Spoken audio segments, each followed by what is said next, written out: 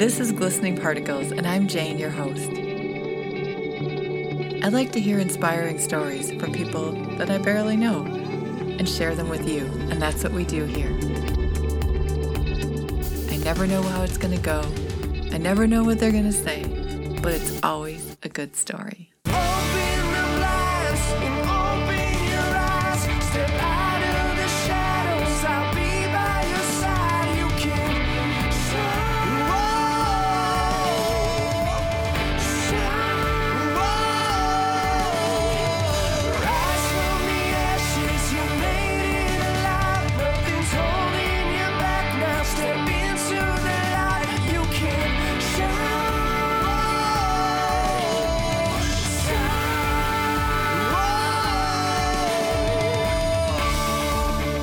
In this episode, I'm talking with spiritual ecologist Heather Lynn Mann. She's a practitioner of Buddhism, sailing, and mindful advocacy. And back in 2007, she and her husband and their cat Dingy went on a 15,000 nautical miles, 6-year ocean voyage. And she's written a book about it. And we're going to hear about that and more today. So with that, here's Heather. Hi, Heather. Welcome to the show. Good morning, Jane. I'm so happy to have you here. We are on opposite coasts for everyone listening to know what we're doing. It's about 7 a.m. my time, and Heather is over on the East Coast, so it's about 10-ish. And we were introduced to each other through my brother. And Heather she's about to launch a book that she wrote about a really exciting adventure. The book is titled Ocean of Insight, A Sailor's Voyage from Despair to Hope. And Heather and I sort of met each other yesterday on a pre-call. And I think you're going to enjoy every bit of this story. I know I did. So with that introduction, Heather, let's start with, if you can tell the listeners a little bit about the story, just about how you came to write this book and give a little bit of background for us. Sure, thanks. That's super broad, but go for it. Thank you. I actually was an environmental advocate for couple of decades and got pretty worn out, needed a break, had quite a bit of challenges that I was dealing with day in and day out. Not everybody agrees with you when you're an environmental advocate, and pretty much I got pretty battle weary. And one day my husband came home after years of, being at pretty much the peak of our careers. And he said, it's time we can go and pursue our dream to buy a sailboat and to sail over the horizon. And can I ask you one quick question? How was this dream born? How did you know that's what you were waiting for? Well, when we were dating back in our youth, we would walk the piers of different marinas in Chicago and then later in California, hand in hand. We'd just march right past the no trespassing signs and act like we knew what we were going to do. And we would wander the piers just drooling over these boats. We didn't sail at the time, but we were fascinated by the rigging and by their potential to just go anywhere in the world. Mm-hmm. And we, being nature lovers, we thought, wouldn't it be great to just disappear by the two of us into the wilderness of the ocean and go off into some adventure somewhere, unscripted. And so that was something that hung with us over the years. We learned to sail. We sailed a lot on inland lakes over the years. We chartered a few boats in the Caribbean, but that dream never died. And so one day he came home and said, let's do it. We can do it now. We've saved enough money. So we left our big jobs and stepped aboard and ended up having a 5-year sabbatical stretch into 6 years as we sailed up and down the East Coast and through the Caribbean and got ourselves into and out of all kinds of trouble. What an adventure, though. I mean, you can't even predict the number of different things that you would run into on that. Well, and you couldn't predict it in the morning, what would happen 10 minutes later. It was really a very humbling experience. And what was so great was I got a couple of years into the journey and I realized that there was a spiritual journey happening within the physical journey. And I was being profoundly changed by what I was experiencing in my time with what I came to call the Great Atlantic Teacher. And I ended up just really being called to write this story. And so it's an interesting challenge for me because I don't consider myself a writer other than, professional stuff I did in my nonprofit. But I had to figure out how to braid a story of environmental awareness and concern for the future. My Buddhist practice, because this was the spiritual voyage, this secular Eastern philosophy that was the lens that I was looking everything through. And then this sailing adventure, which just, was nonstop. And so I think that the book ended up being a beautiful memoir that is a action-packed sailing adventure, definitely, that really in its reflective moments challenge us to think about what it is we're doing in the world and how it is we can be in a way that has far more compassion for the world that we share this with other living beings. Well, it must have been, from all of the work that you did for the environment, because I know you did a lot in the Madison area, and then you're doing more of that now where you are on the East Coast.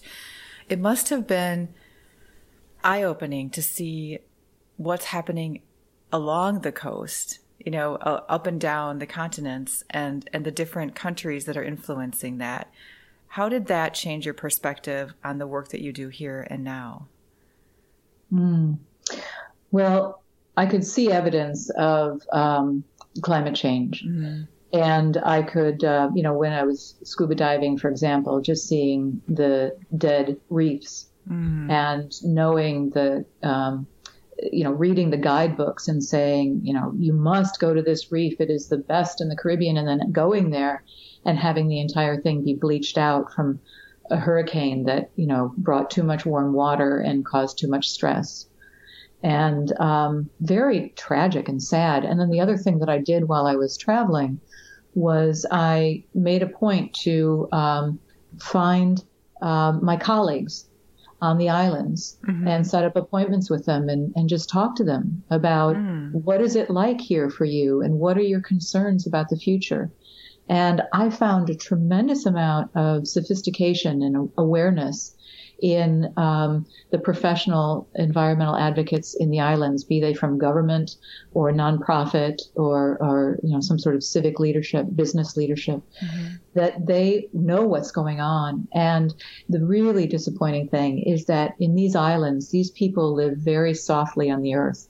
They are not living high material lifestyles, and yet they are going to be paying a tremendous price for the grandeur of other people's lifestyles on the planet. So there's a real moral and ethical calling and a responsibility that I feel to them and even to the other life forms that I witnessed as we were sailing. I think it's such a gift that you took this trip because it deepens your understanding in a way that you can't really experience through reading. You know what I mean? Yes. The fact that you visibly were there, that you talked to the people, you touched the earth, you were in the ocean, you saw everything with your own eyes. I stopped to think about what you will do with that and the changes that you'll influence because of that experience. And I think that's one of the things that when we set out on our own personal adventures, whatever they may be, we do it because we're excited about doing something that we dream of, but we don't really, in the front of it, know how it's going to change us on the other side of it and what we're able to do in the world because of that experience. So yes, and I can give you a great example of that. We had been lake sailors, and then when we first got our boat, we were coastal sailors. So we never really got far from the sight of land. And then after some years, it was really our dream to sail off into the ocean. And we did that a couple of years into it when we sailed nonstop from Jacksonville to St. Thomas, and it was 15 days offshore with just the two of us. And that's well past the prediction of weather. You know, you basically put yourself out there and you take whatever you get. And that's well past where anybody can come to your rescue. So you have to have yourself mentally prepared and physically prepared and the boat prepared. And what was interesting about that was we read and we would talk to other sailors and we would go to conferences and learn all about how to prepare. But it was beyond anything that we could actually understand before we did it. Can you describe? And so it was a leap. Can you describe that a little bit? Because I shared with you that my nephew and his girlfriend did something similar. They sailed the Pacific, the coast, and went out to Hawaii. They had like 30 days at sea, which I can't even fathom that. And 15, I mean, it's like there's none of us in the real world walking on land can probably fathom that. So can you describe a little bit of what it's like to be that far out and not have, like, what's a day like? Like you're basically, someone has to be steering, you know, at the helm all the time. All the time, all right? the time. Right. Yeah. What it's like is exhausting. And probably one of the most challenging things I've ever done. You get to the point where, well, first of all, let me just say what it's like to do with your spouse or your partner is a profound experience in the relationship, because you have each other's back and you are completely dependent upon your partner for your own safety and well-being. And so little things like reminding each other to drink water, and big things like suturing up your husband's cut when he, you know, is bleeding like crazy. Things that you wouldn't normally do in life. You drive to the hospital, right? Right. And then there's the physical demand on your own body, because everyone underestimates, when you put this in your imagination, the motion of the boat at sea. We're talking about a 45-foot boat that is constantly moving. And so your body is constantly adjusting to those motions 24/7. And after about 6 days of that, everything hurts. Yeah, I would bet, because it's like being on I mean, I can't even imagine, but yes, because you're constantly having to balance. Exactly. Every muscle. And then the other thing is that you do your best to sleep in that environment, but you really don't sleep very well. So you start hallucinating. You know? Oh, now that's when it gets fun, right? Yeah, but you know you're hallucinating, so you don't get too excited. So you hear voices of loved family members that are long past, gone, and they come through loud and clear. And it's like, well, hello, how are you today? Oh, this is normal? Or was this during meditation or something? This is normal? No, this is, I remember very distinctly once I was trying to boil water. And just to do that, you have to wear your foul weather gear, because you will spill the boiling water and you don't want to burn yourself. And so I'm trying to pour the boiling water into the press pot thermos. And my grandfather suddenly is standing behind me saying, now be careful with that. And it's like, well, hello, Grandpa, I'm going to be careful. Well, you're going to spill. It's like, yes, I know I'm going to spill. But, you know, you have these little dialogues. But, you know, I don't want to make it sound like it was unappealing, because as crazy as all this sounds, you get to a point in the journey where you experience something that I can only call like transcendent endurance. Right. I realized that there was profound joy in the doing of it, because I had wanted to do it for so long. And even though it was, I think marathon runners must have something similar to this, even though it's hard and uncomfortable, it is a joyous experience.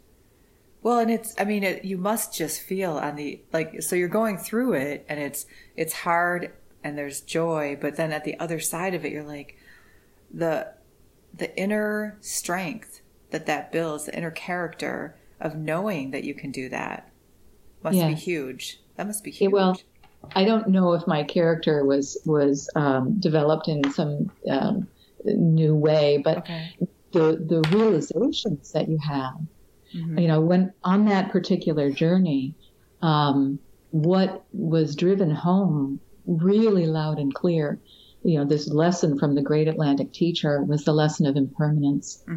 Because you would set the sails to be just right for the weather, and then you'd set them again to be just right, and you'd set them again to be just right. And a beautiful day would turn into a nightmare and a heartbeat. And there was never, you know, we got to the point where we could never say, this is a great day. All we could say was, this is a great moment. Or this is a terrible moment, because it was change after change after change. And you really started to understand that we live not only on the ocean, but on land in this context that is flowing. And so we end up trying to fix something in time and space. And it ends up being a little ridiculous because it can't be fixed. Exactly, because it's all going to shift. We have no control over that, right? So learning to surf the waves of impermanence, quite literally on the ocean and quite figuratively on land, is a skill. And that's what I feel like I learned while I was on that particular journey. To appreciate and to actually welcome impermanence, because, you know, sometimes you lose the good stuff. You want to hold on to that because you really like it and you prefer it. But sometimes there's the bad stuff and you can't wait to let that go. Right. So I really started to understand that impermanence is the ground of creativity and transformation and opportunity. And it's not just a reflection of loss and sorrow, but it's a reflection of, you know, possibility. You know, I think that one of the things I love about these conversations is that almost every time the guest, like you, highlights on something that is so perfect for me to hear right now in my life. And I hope the listeners are finding the same thing, because I'm going through I have the same sort of moment, not at sea. And I'm not having conversations with my grandpa right now, but, well, that's probably good. Yeah, right. I needed that message of the impermanence, and that it's so, I've been like, I'll get in a rut where I'm really wanting this really good thing to keep lasting. But then if it was the reverse, if it was a not so good thing, you know, I'd want the opposite. So I have to be more open to like let the flow of it happen. So that was a really good, I think people should remember that every day. I also wanted to circle back for 1 second. When I talked about the character building, I probably said that backwards. What I really meant is that experience probably showed the strength of character you have. Because some people going through the 15 days at sea who may still be developing their character or needed I didn't have that inner strength yet, and you've done that work through all of the work you did prior, might not have made it all 15 days, might have called in for the helicopter. That would be me about day 4. So I think that's part of it. When we get in those really harder situations in life, that's where we can go, oh yeah, I did build that inner strength over the years. You know, that is there for me to rely on. And it's a good lesson to know that it's there.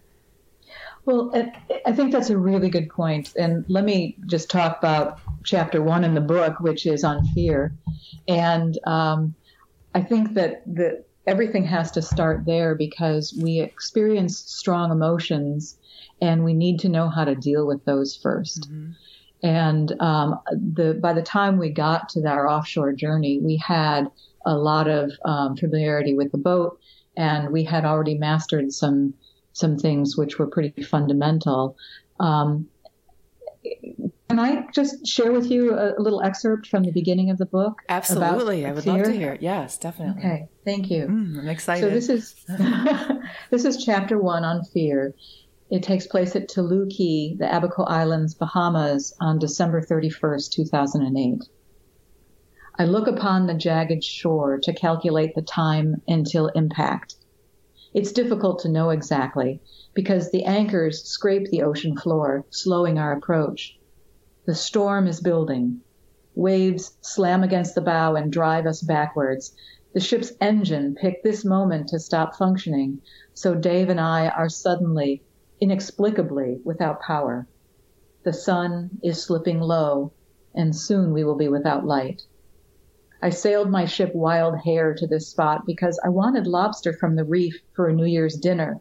But this is a place of peril in a gale, especially with a busted throttle cable. Now I'm exposed, disabled, at risk of losing my ship and maybe my life. A primal panic simmers at the base of my spine. It wraps my intestines. My limbs feel thick as logs, and my thoughts are slow. They roll into consciousness with the speed of old movie credits. Usually, I'm a quick thinker with good judgment, but fear is turning me into a sluggish animal, a bear sliding into hibernation. Wind, please stop blowing, I whisper. A cold blast strong enough to make me stagger in place is the answer. Wishful thinking is my problem. The promise of buttered seafood seduced me into believing the wind and sea wouldn't turn foul until late in the evening. The storm would come more from the northeast, and this lobster-peppered harbor would remain flat. But in reality, the 54-degree cold front textures my flesh with goosebumps and shoves the boat toward ruin. The sky and ocean froth in a matching Soviet color palette. I don't know what to do. So that gives you a sense of, No, I'm right. Well, first of all, your writing is beautiful and gripping. Thank you. Thank you for sharing that. And I'm sure everybody listening will want to definitely read more. But even that last line, I don't know what to do. We've been trained in life to not say that out loud, right? Mm. And I think, at least that's what I find, like we always need to know the next answer. School teaches us we have to know the next answer. Saying, I don't know what to do is a hard thing for us to say, but there are so many times in life where that actually happens. Yeah. And accepting that gives us room to create the answer, to find the answer. But exactly. But denying it makes us like stuck, completely stuck. Well, it does. And this has really big implications, I think, because when we are going through our day and we have these strong emotions that impact us, mm-hmm. we become disabled, physically, mentally disabled, just like, I was that day. I was not able to function in a way that was skillful to save our ship on that day. And thank goodness my husband, with his mechanical capacity and the fact that he had pre-rehearsed for this moment mentally, mm-hmm. he was able to keep functioning and we were able to save ourselves that day. But the wake-up call for me to realize that my strong emotions can stop my skillfulness mm-hmm. was huge. And when I think about, things like, because I'm an environmental advocate, I think about things like climate change. And I think what's happening is that so many of us have this visceral fear that kind of shuts us down when we think about it. It's like, oh, it's too big. I don't know what to do. And so we don't go there. But we really actually need to keep functioning, find a way to deal with our strong emotions and work through it so that we can begin to be skillful in dealing with the challenges of our time. That is such a great message. I mean, like we should stop on that, and reiterate it.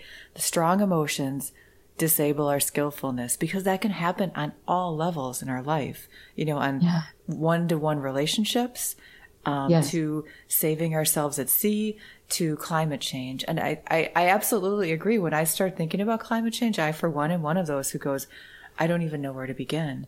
It's too right. big, and it scares me. When you were talking about the bleached reef, I just felt such a sadness for it, but that emotion is so strong that I don't know how to take a step, Right. And I think one of the things that I try to do with the book is through the storytelling, through these experiences that I had, through my own spiritual ahas, mm-hmm. Tried to also show how I dealt with it in the moment mm-hmm. that was very practical. And then I end up each chapter with a short meditation so that people can begin to experience sort of the thought process applied to their own life. I'd like to know a little, well, first of all, what a great rhythm for the book. I can't wait to read it. In fact, I was going to ask you for an early copy, but I didn't know if that was allowed, but I can't wait to read it. So what's the date? Just a quick, we'll talk again at the end, but is It's in November. What date does it come out? November 8th, it's coming out. Yes, it's a publication date. All right. So, and it'll be everywhere books are sold. Okay. Not stole. Don't steal the book. Everywhere books are sold, so online or in bookstores. Right. You can even pre-order, and we'll put all that information. Yes. Well, this is coming out at the same time, so by then it will be all together. I forgot about that. See, I'm learning too. I'd like to have you talk a little bit about how you came upon a practice of Buddhism. Oh, yes. Because that really seems to be a big part of your whole story. Well, it is. And I do want to clarify that there are many different types and ways of practicing Buddhism. And mine is very secular and very practical. So it's more Eastern philosophy than any kind of religion. And I was, when I was an environmental advocate, it was hard. I was, like advocates do, I was seeing the way that the gears were turning and inserting my organization in to interrupt and stop those gears from persisting and turning in the way that was being harmful to the environment and to people. My organization, the Center for Resilient Cities, is an organization that helps to create resilient people in resilient places. So what we would look for contaminated post-industrial landscapes in the middle of cities that were in neighborhoods that were really quite troubled because there's an environmental justice issue. And a lot of times the people with the least means to live elsewhere are the ones that are living closest to environmental ruin. Mm-hmm. And so I would look for those areas in cities and then work with communities in creating a new vision for that landscape. And then actually the organization would acquire the landscape, clean it up, and turn it into parks and community gardens and natural areas and restore the environmental function of them. So, absorbing stormwater runoff and things like that. And you would think that would sound like apple pie, and who would possibly be against that? But there are reasons why those landscapes are that way. Mm-hmm. And so interrupting that and saying, let's do something different, actually was stirring the yogurt. And I took a lot of flack for it personally. The organization took a lot of flack for it. And eventually that wears you down. Right. And I was, my husband and I were in a bookstore one day, and he held up a book by Pema Chödrön, who's a wonderful Buddhist teacher. She is. And yes, and it was the book Comfortable with Uncertainty. And my husband and I had had a conversation recently about, not really knowing the direction of our life and things. And I mouthed to him across the bookstore, "Oh, you so need that." And then on vacation, he was reading it, and he kept reading a little bit and putting it down and going, huh. And then reading a little bit more and putting it down and going, And so I, of course, had to read the book. And it turns out it was me that got really excited about what was in those pages. And then pretty quickly after that, I discovered Thich Nhat Hanh, who ended up being my Zen master, when he came to Wisconsin for a retreat back in 2003. Mm-hmm. And the rest is history. I just couldn't read enough of his books. I found a local practice center to sit and meditate with. I went on retreats, not only in the United States, but in France, where his root monastery is, and Plum Village. Mm-hmm. And I eventually became ordained in the core community of Plum Village. So, so that's really the lens with which I'm looking at all of these experiences that I had at sea. And it's really where I started to transform my advocacy work before I went sailing, and then what has completely now transformed my advocacy work after sailing. Can you describe that a little bit, like what the change is in your advocacy work, like how it's changed since you've been back? Yes. And I asked that question because you told me a little bit yesterday, and it was such a beautiful story. Well, thank you. I want everyone to hear this. Well, yeah. It's been a profound change in my life too. Before I went sailing, I worked, 60 hours a week. I tried very much, to be mindful in my work and to breathe in, when I would feel a tension or a stress or a sadness or an anger or whatever it was, and then breathe out compassion. I had these tools that I would do, but I kept getting increasingly alarmed about climate change, and I wasn't sure that the work that I was doing in cities was exactly addressing that. And that I was starting to feel called that I really needed to do something about climate change, but I didn't have any idea what. Mm-hmm. And so sailing was really a retreat into nature to figure that out, what the next stage in my life was going to be. And when you're in traditional advocacy, you do things like you do a power analysis where you figure out who's for your mission and who's going to be working against the mission. And you're trying to meet the expectations of donors, so you tend to be a little ambitious, and you've got so much to do, and you're in the public eye, so you tend to rush through things. And when I spent this time in nature, I realized that nature does not rush. Everything is a long time in the making, mm-hmm. and then it changes in an instant. But you can really see that everything is a whole stream of cause and effect that has these causes and conditions that you can really tune into and see that, there's these wonderful points where you can grab, if you would, use this metaphor, grab the rudder mm-hmm. of what's happening and just turn that a little bit and change what's down the line. So I had these experiences in nature. And then when I got back, I was no longer willing to define who was for and against me. I was no longer willing to be angry or blame anyone for what was happening. I wasn't interested in rushing anymore, because as soon as I started rushing, I was no longer of service. I was no longer thinking clearly. And I know that, as much as I wanted to be accurate and truthful, I always feel like I was truthful in my work, but I think there were times when I did exaggerate or spin my message to make my point. Mm-hmm.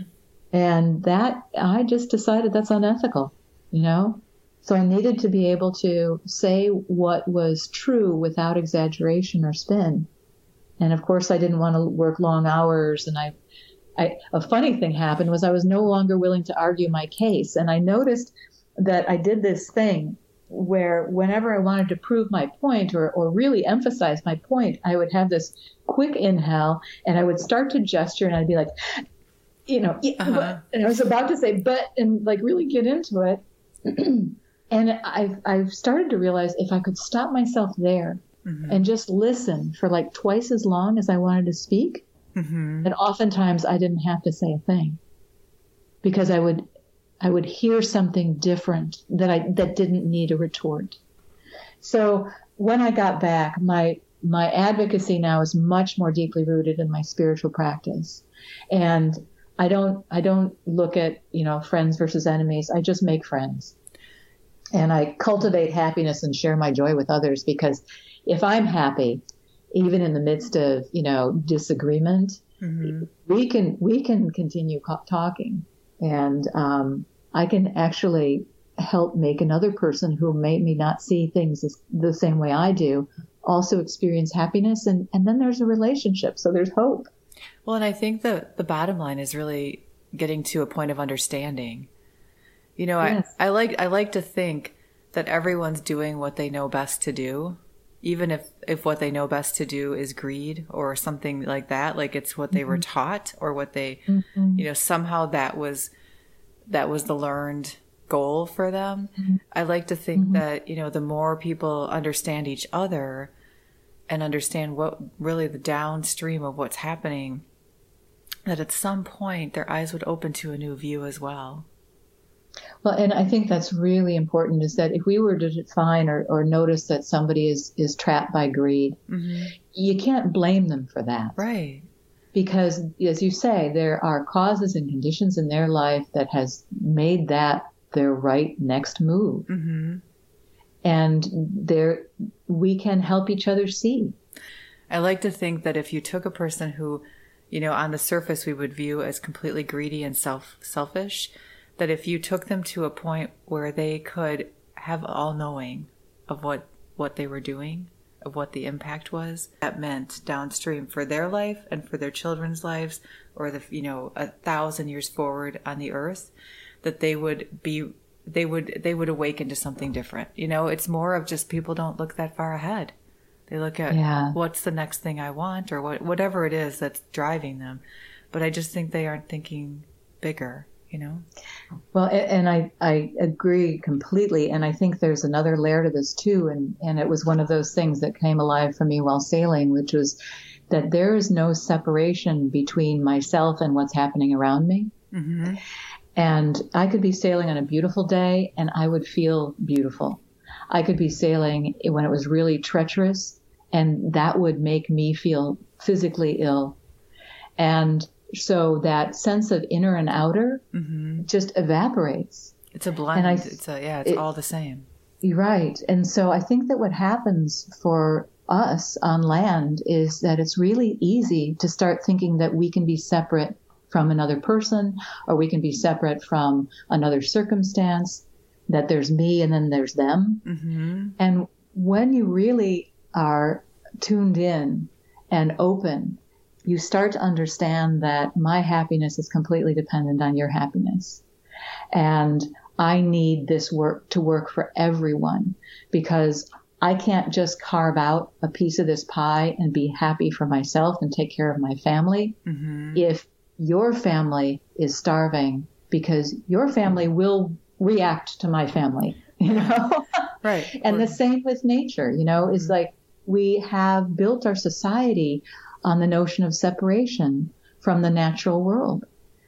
And yet we eat food, we breathe air, we drink water. So we are completely dependent upon the health of the natural world. And that, Thich Nhat Hanh talks about how the environmental crisis that we're facing now is not just political or economic or social. Mm-hmm. It is a spiritual crisis, because we are believing that we can exist separate from what's happening.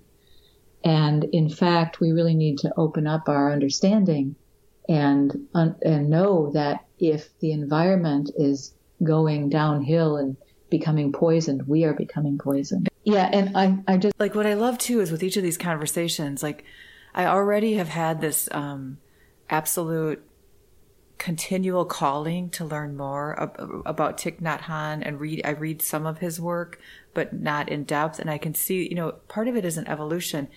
10 years ago, I wouldn't have understood anything that he wrote. 5 years ago, I could hear something he wrote and go, I like that. Now I feel like I'm getting to that point where I need to read what he writes and I need to understand it at a depth that, and find a place to meditate with people and start building that part of myself, because I know that that's going to enhance everything that I'm doing right now. So I love the fact that just in this small sharing and experience, we're moving towards something greater as a whole, And it's so funny that you share that, because, 20 years ago, I bought one of his books and I started to read it and I thought to myself, this is ridiculous. Duh. It's so simplistic. What is he talking about?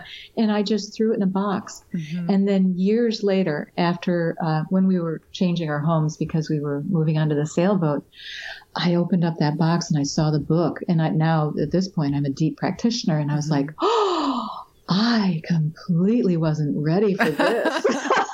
And that is so much the truth. That is so much how it is.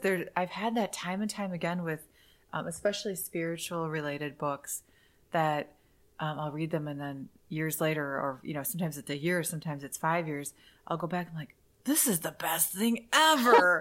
Why didn't I get that? What was going on? But we're just not ready. We have to be open enough to hear it and see it. So what I would want to encourage people to do is to keep going back and keep trying, because once you get to that point where it's the right message for you, it's mind-blowing, actually. It is. It's very profound. Mm-hmm. So I have another question I'm kind of curious about, which is what you're curious about. So we know we've learned about the 3 braids of your book and areas that you've focused a lot of attention on in your life. Is there something new or that you're starting to get an inkling to learn more about, like something new that's lighting you up and giving you another perspective? Well, this whole book experience is brand new for me. Oh, that's right. Yeah, I have Parallax Press is publishing it, and they have a publicist that's actually scheduling book talks all across the country. And I'm going to be meeting a whole lot of people and talking about these things. And so it really is opening up an opportunity to learn and to grow from just all of those relationships that I'm anticipating. So I'm very excited about that. And besides that, I have had, since coming back to the land, I started looking around and saying, well, if I'm not going to go back into the day in, day out nonprofit work, because I couldn't imagine that anybody would want to hire me if I was not willing to work those hours and, right. and conform to those normal ways of being. I said, what am I going to do? And so I started talking with other people that are in the Plum Village community about continuing Thich Nhat Hanh's teaching on the environment. And very quickly, within less than a year, we formed the Earthholder Sangha, which is a global affinity group that now has members from around the world and practice communities from around the world involved in taking nonviolent direct action through like flash sits in public spaces and participating in the People's Climate March and other marches around the country, and also developing spiritual teaching material on the topic of earth wisdom, that earth as a dharma door, earth as a way of awakening and understanding who we are in the universe because of our relationship to the earth. And Thich Nhat Hanh has given us books and numerous teachings on this, but to continue that effort and to really bring more people to using this as a path to go, oh, I get it. I know who I am, and I know who you are, and I know where we are. And it's great. I love that you're blending this into something new. And I don't think people really, or maybe they do, but there's something really profound in how you walk in your life when you start settling into the connection. Don't you think? It's every interaction is different. When you start really settling into a bigger purpose than the next day, I don't know. I think it's a beautiful thing that you're doing. Is there a way that people can get in touch with you to learn more about these? Oh, absolutely. Okay. My website is heatherlynnmann.com. And all of those connections are going to be on the website. If people are particularly interested in learning more about the Earthholder Sangha, then they could go to earthholder.org. Okay. But heatherlynnmann.com has all the information about the book. And another thing that's fun is that I have a reader's study guide for groups or for individual contemplative journaling and meditation that I've included on the website that people can find, that has for each chapter of the book just wonderful questions to begin to consider, what does this mean to me? And what do I really think about what she's saying here? Do I agree with that? And how might I apply that to my life? So there's lots of opportunity to study. I'm so excited about it. It's such a full launch. You've provided everything for people to really experience and learn from what you did, which is really a gift. It's a gift to everyone. Thank you. Thank you. So how many cities will you be visiting on your tour, your book tour? I don't know, but the estimate we think is about 20. Okay. But we'll see how that all comes together. Okay, good. They get booked, a few months in advance. So right now I have a bunch, and they're actually also on my website. You can see where the events are. All right, great. Yeah. Well, Heather, this has been such a joy getting to know you and learning about your journey, and I'm so looking forward to reading the book. as a reminder that we're recording this prior to the launch. Otherwise, I would have already read it. I'd be asking lots of questions. So, well, we can do it again if you like. That I'm sure we will. I'm sure there'll be so much more to talk about. Yeah. And hopefully I'll get a chance to meet you on one of your stops. If we. Oh, wonderful! Yeah, that would be lovely. Yes. Oh, well, thank you again, and we will all look forward to reading it.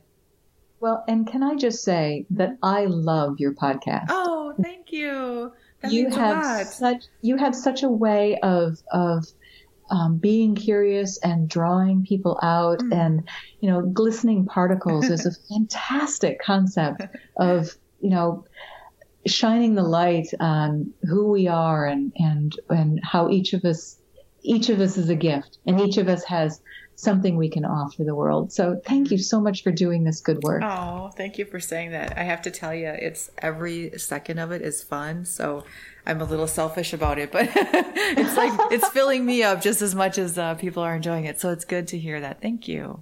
You're welcome. And I know that things are really falling into place for you. We've talked a little bit about the fact that the universe is cradling you and helping this to come to be. So that's when you really know you're doing good work. I know.